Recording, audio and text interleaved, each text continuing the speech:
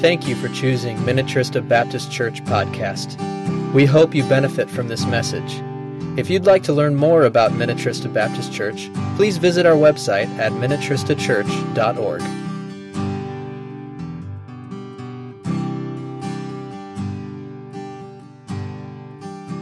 So if you have a bulletin, you might want to take that out and turn to the back side where we have a lot of work to do, if you can see that. I tell you what, I learned so much from the study this week on our passage, and I'm looking forward to sharing it with you. There is something that I wrote there at the top, very brief, but let's take a peek at it. And you're going to have to help me because I think I messed up grammarly with this, all right? So it says this: Peter confessed by faith that Jesus was the Messiah. Now, along with James and John, will visually see Jesus in all His glory. Now, is that right? Is that right? I'm wondering if I should have changed now. Peter, along with James and John, will visually see Jesus in all His glory, or are we going to be okay with what we got here? You're okay with it, Karen? What do you think? You're okay with it? Karen's good at grammar. All right, so let's read it again, or I'll read it again. Peter confessed by faith that Jesus was the Messiah. Remember that a few weeks ago? Jesus asked, "Who do people say that I am?" Well, they say that you're John the Baptist, Elijah, Jeremiah, one of the prophets. And Jesus says, "Well, who do you say that I am?" And Peter says, "You are the Christ." And in the book of Matthew it goes on and says, "You are the Christ, the Son of the living God." Everything in Mark from chapter 1 to chapter 8 focuses on this point in the story. It's right in the middle of the book of Mark. And so everything focuses right there. Now, along with James and John, Peter, they will visually see Jesus in all of His glory. So if you have your Bible, turn to Mark chapter 9. And we'll just look at verse 1 real quick, and then we'll dig in here. And He said to them, "I tell you the truth, some who are standing here will not taste death before they see the kingdom of God come with power." So Jesus says that some of His disciples will see this event where Jesus comes in the kingdom of God with power. And some, this past week when I read, said that was possibly talking about the resurrection. Some said that might be possibly talking about the ascension. But most of what I read this week says that what Mark is talking about here is actually what we're going to look at this morning, the transfiguration. So let's take a look at verse 2, and we will read down through verse 13. So after 6 days, Jesus took Peter, James, and John with Him and led him to a high mountain, led up a high mountain where they were all alone. There He was transfigured before them. His clothes became dazzling white, whiter than any in the world could bleach them. And there appeared before them Elijah and Moses, who were talking with Jesus. Peter said to Jesus, "Rabbi, it is good for us to be here. Let us put up 3 shelters, one for you, one for Moses, and one for Elijah." He did not know what to say. They were so frightened. Then a cloud appeared and enveloped them, and a voice came from the cloud. "This is my Son, whom I love. Listen to Him." Suddenly, when they looked around, they no longer saw anyone with them except Jesus. As they were coming down the mountain, Jesus gave them orders not to tell anyone what they had seen until the Son of Man had risen from the dead. They kept the matter to themselves, discussing what rising from the dead meant. And they asked Him, "Why do the teachers of the law say that Elijah must come first?" Jesus replied, "To be sure, Elijah does come first and restores all things. Why then is it written that the Son of Man must suffer much and be rejected. But I tell you, Elijah has come, and they have done to him everything they wished, just as it is written about him." That is the reading of God's Word, and we're going to dig into it a little bit. So if you're taking notes, we're going to take a look at when, where, what, who, and why. And the first thing, when, and, well, that one's easy because it's right there in verse 2. After 6 days. After 6 days. So when Jesus tells them in verse 1, "I tell you the truth, some who are standing here will not taste death before they see the kingdom of God come with power." Well, Mark is telling us 6 days later this happened. 6 days. And we are told that Peter, James, and John are the ones that go with Jesus up to this mountain. They are kind of his inner circle, if you will. James and John are brothers, and Peter is kind of the leader. And so where do they go? If you're taking notes, up a high mountain. Up a high mountain. It seems God likes to do things on mountains. Mount Sinai, you'll remember, Moses receives the law. Mount Carmel, Elijah takes care of the prophets of Baal. We've got the Sermon on the Mount. We've got Mount Olivet. We've got Mount Calvary. We've got Mount Ararat. And most people believe that this transfiguration happens on Mount Hermon. Jesus, God, likes to do things on high mountains. And sometimes it says that Jesus went up to a mountain to pray.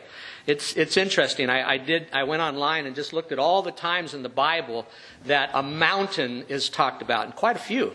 It's interesting. Plus, I like mountains. They're pretty. And I think of growing up in California. On clear days, you could stand at the ocean and look up at the mountains and see the snow. It was very, very, very pretty. So when? 6 days. Where? They were up a high mountain. And what? Well, there he was transfigured. And Mark just doesn't go into a whole lot of detail here. I wish he could tell us a little bit more about this. But he says, there he was transfigured before them. His clothes became dazzling white, whiter than anyone in the world could bleach them. And so the word transfigured in the Greek is metamorpho, and we get the word metamorphosis. Meta means change, and morph means body. So on this mountain, Jesus changed. Not on the inside. Jesus didn't need to change anything on the outside. He didn't really need to change anything, on the inside. He didn't really need to change anything on the outside, but he did this for the disciples to see his glory. And how does he change? Well, his appearance changed. His clothes became white, as white could be. And I think it's interesting. Mark says his clothes became dazzling white, whiter than anyone in the world could bleach them. So he just wants you to know that these are white clothes. Back in 1979, I had a white polyester suit. All right? And I thought I looked pretty good in it. And I remember I was taking a girl on a date. And so I took the suit to the cleaners. And I came to pick it up. And they said, "Mr. McNabb, we've got a problem with your suit." And I thought, oh no. Well, somehow a ballpoint pen ended up in the wash where my white suit went. And they showed me, and it probably would have worked because it was totally tie-dye. So it may have worked, but my white suit was completely stained with blue ink. I was so depressed that I had to wear my light blue polyester suit that was really a little too tight around the midsection. But I had to wear it. I asked them, I said, "Can you bleach this? Can you bleach it to bring it back?" And they said, "Well, we'll give it a try." But I'll tell you what, they ended up giving me $100 way back then for that white polyester suit that they ruined. But that was the last time I ever wore my white polyester suit. Jesus is transfigured, and his clothes become as white can be, whiter than any bleach can make them. And if you look at the parallel stories, Matthew 17 and Luke 9, they add that Jesus' face also changed. And it was as bright as the sun. That's what it says. What these three, Peter, James, and John, are seeing is the blazing glory of the divine nature of Jesus shining through his humanity. And I'll read that again. What these three are seeing, Peter, James, and John, is the blazing glory of the divine nature of Jesus shining through his humanity. Take your Bible and turn to John chapter 1. And if you noticed the title of our message, it was, "We Have Seen His Glory." And so John says this, and I imagine he's thinking of this transfiguration when he's writing this in John chapter 1, verse 14. It said, "The Word became flesh and made his dwelling among us. We have seen his glory. The glory of the one and only who came from the Father, full of grace and truth." And then also in Revelation, if you've been with our study in Revelation, it talks about the glory, the visual experience of seeing Jesus in Revelation chapter 1. And then it says that the scene changed, and verse 4 says, "And there appeared before them Elijah and Moses, who were talking with Jesus." So who is there? Well, we said already, Peter, James, John, Jesus. And then Moses and Elijah are added to this scene. Moses and Elijah are added to this scene. What I really want to know, and the Bible doesn't give us any indication, but how did Peter, James, and John know that those two people standing next to Jesus were Moses and Elijah? I wonder. And I was reading, and nobody really has a clue as to how they knew that. And so I'm just going to say that they had name tags. I'm just going to say they had name tags. And Moses had a name tag, and it said Moses, and Elijah had a name tag. And his name tag said Elijah. Now, why these two? Why Moses and Elijah? Well, Moses, we know, is the greatest leader in Israel's history. He rescues the nation. He leads the people to the promised land. He receives the 10 Commandments. And he authors the first 5 books of the Bible, the Pentateuch. And so Moses is chosen here, and Elijah is considered the greatest prophet. Moses gave the law, and Elijah was its greatest guardian. So Moses and Elijah appear here. And it says at the end of verse 4, who were talking with Jesus. Mark doesn't go into any detail about what they're talking about. But Luke, again, the parallel story, if you want to turn over to Luke chapter 9, Luke tells us what they are talking about. Luke chapter 9 and verse 30.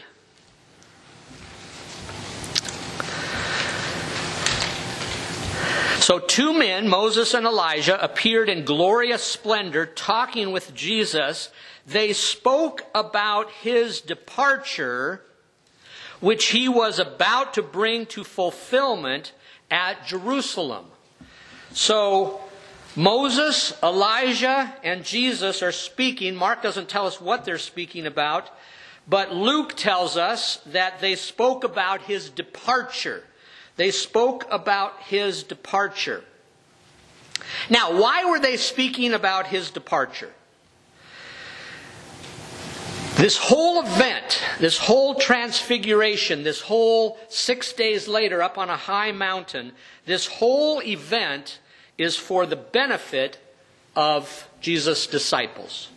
This whole event is for the benefit of Jesus' disciples because as we are told in some of our previous reading, they cannot get their minds around the idea that Jesus, who came to establish his kingdom, is going to die. They cannot get their minds around that. And so this whole event has been staged, if you will, specifically for the disciples.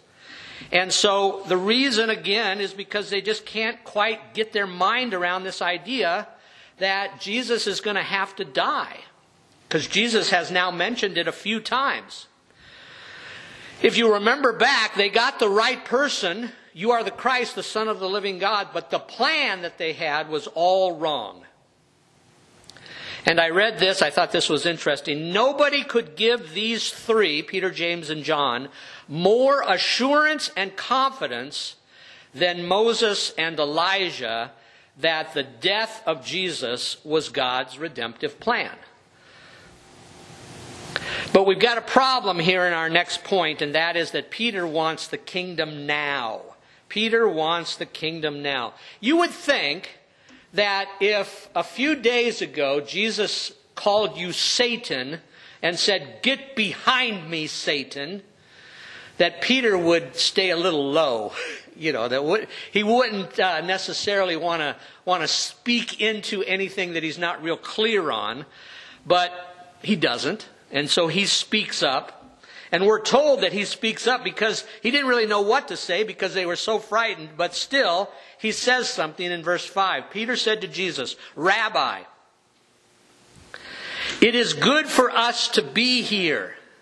Let us put up 3 shelters, one for you, one for Moses, and one for Elijah."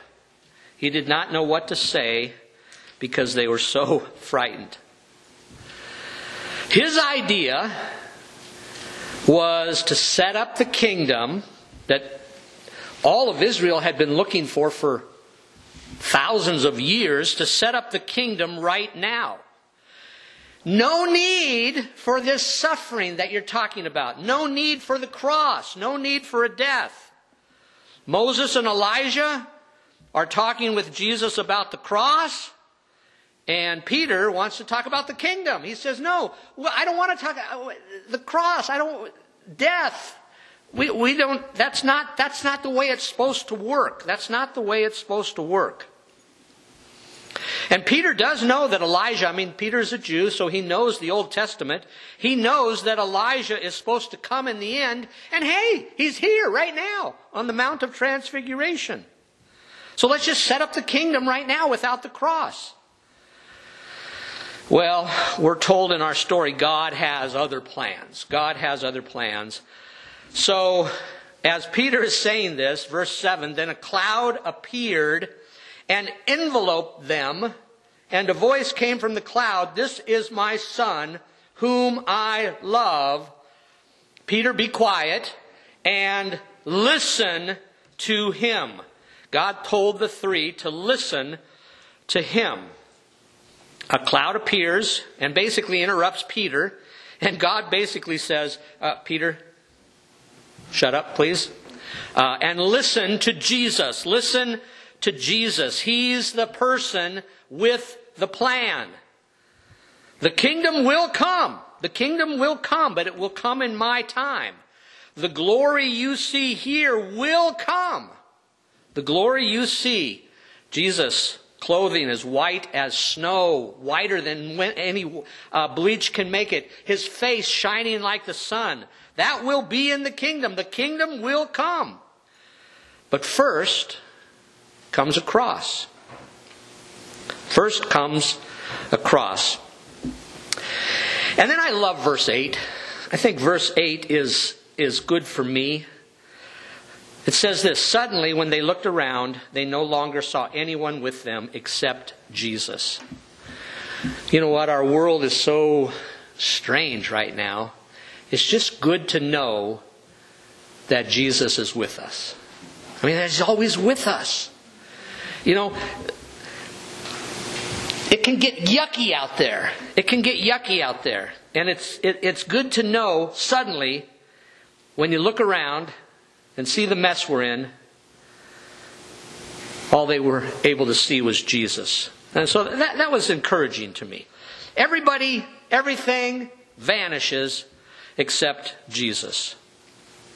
And then Jesus says to them, as they were coming down the mountain, Jesus gave them orders not to tell anyone what they had seen until the Son of Man had risen from the dead.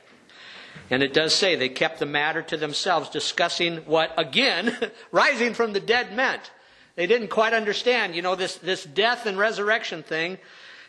Jesus says, hey, don't tell because the job's not done. Don't tell anybody because the job's not done. And the job's not done until the cross and the resurrection are done.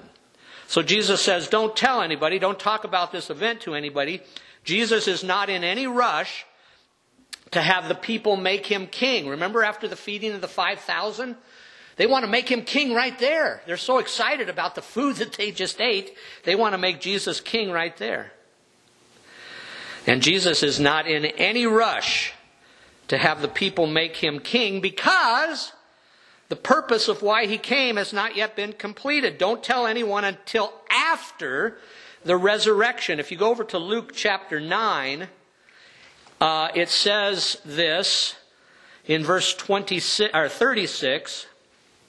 When the voice had spoken, they found that Jesus was alone. The disciples kept this to themselves and told no one at that time what they had seen. It would be hard to keep that a secret, but they did. But they are still confused, it says, about what Jesus meant when he said rising from the dead. And then verse 11 it says, and they asked him, why do the teachers of the law say that Elijah must come first? So remember, chapter 1 of Mark through 8 is Jesus doing all of these miracles to show the people that he is who he said he was. Jesus the Christ, the Son of God. Mark 1:1.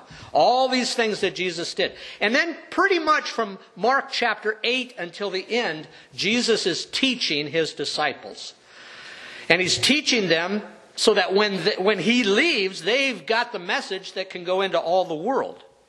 And we see that happen at Pentecost and Acts. The whole book of Acts is about the church spreading throughout the whole world.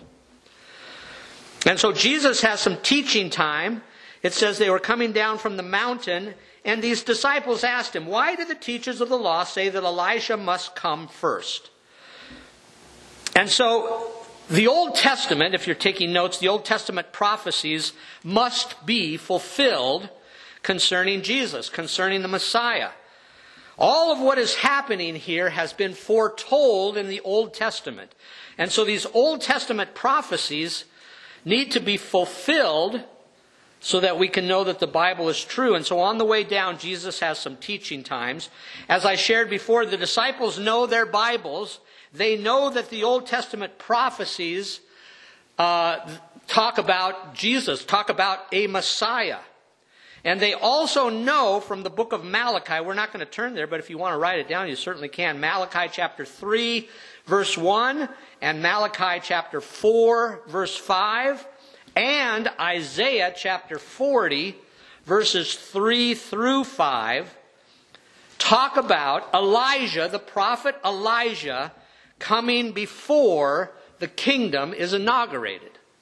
So coming before the kingdom is inaugurated. And that's why up on the hill, they're thinking, hey, Elijah's here, Moses is here, Jesus is here. Let's just get into the kingdom right now. Let's not worry about all this suffering that you're talking about. And so their question is, hey, if Jesus is the Messiah, where is Elijah? Where is Elijah? Well, three things quickly I want you to see here is that Elijah will come. And in Revelation chapter 11, this is good for you prophecy thinkers. In Revelation chapter 11, Jesus talks about two witnesses.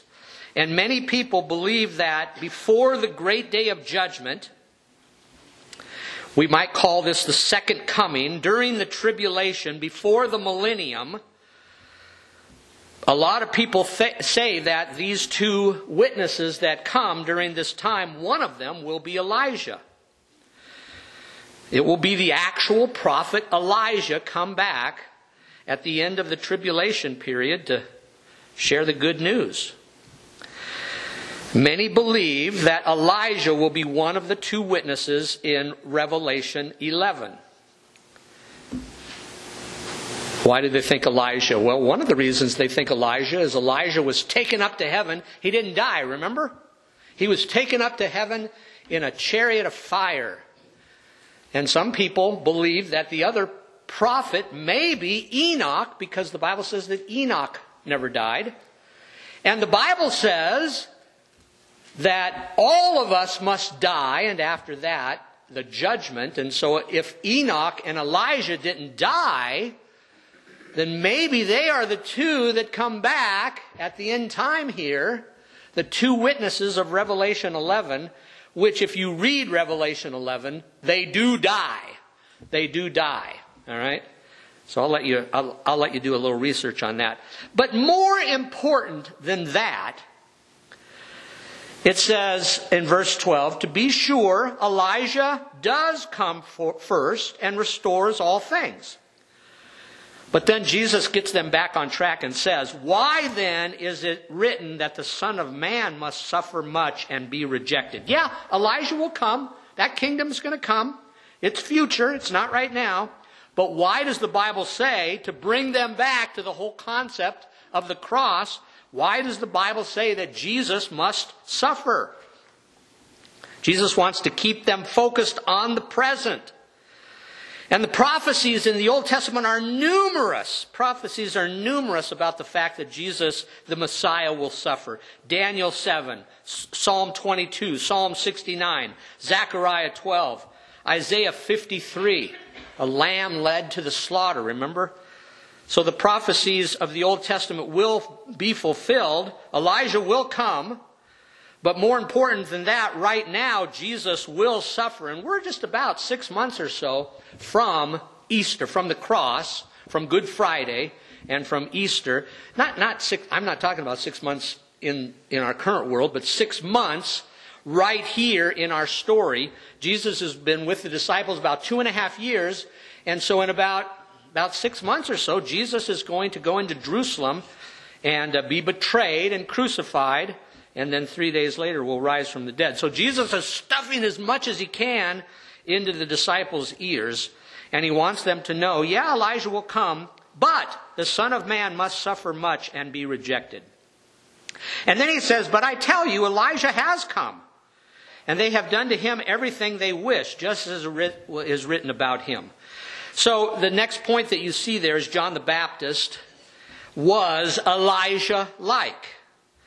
John the Baptist was kind of a preview of Elijah. They had the same message, repentance. They had the same purpose, prepare the way of the Lord. They even had the same clothing. If you remember us talking about John the Baptist with his clothes and eating locusts and wild honey. They even did they had the same thing. They even had the same diet. Not literally Elijah. John the Baptist is not literally Elijah, but the same ministry. And Jesus says, and the Jews killed him. And if you look at Matthew chapter 17, again in the parallel story, and verse 12, it says, but I tell you, Elijah has already come, and they did not recognize him, but have done to him everything they wished. And then it says this. It doesn't say it in Mark. In the same way, the Son of Man is going to suffer at their hands as well. So the Old Testament prophecies, Jesus is very aware, need to be fulfilled. Elijah will come, but first Jesus must suffer. And then John the Baptist, he was Elijah-like, and in that he was preparing the way of the Lord. But here's the deal at the bottom of your bulletin. Without the cross and the resurrection, there is no gospel, there is no salvation, there is no kingdom, there is no hope, and there is no heaven. So, the cross and the resurrection need to happen. Because without the cross and the resurrection, there is no gospel, there is no salvation, there is no kingdom. And Paul says in 1 Corinthians 15, there is no hope, which is a bummer. And there is no heaven. And so the last question on your bulletin, do you know, and then do you live for the resurrected King of Kings? I hope you know Him, and I hope you live for Him. Let's bow our heads for prayer. Lord, we thank You for Your Word. Man, there's a lot in there, and we can learn so much. It's exciting when we can open the Bible and just go through this book slowly but surely, verse by verse, and like we prayed at the beginning, discover its wonders. So much there, Lord. We thank You for it. Ultimately, Lord, we thank You for the cross. We thank You for the cross where You died for our sin. We thank You for the resurrection where You conquered death. And Lord, we thank You for the fact that You are preparing a place for us. And in Your time, You will come back and take You to be with, that we will be with You forever and ever. And so, Lord, we thank You for that. If there's someone here that doesn't know Jesus as their Lord and Savior, well, I pray that they would accept the cross, accept the resurrection, invite Jesus in, so that they can too have hope. In Jesus' name we pray. Amen. Thank you for listening to our podcast. Minnetrista Baptist Church is a community of Christ followers who value preaching and teaching Scripture, biblical obedience, community, prayer, and evangelism. If you'd like to learn more about Minnetrista Baptist Church, please visit our website at minnetristachurch.org and come by for a Sunday morning service. We'd love to meet you.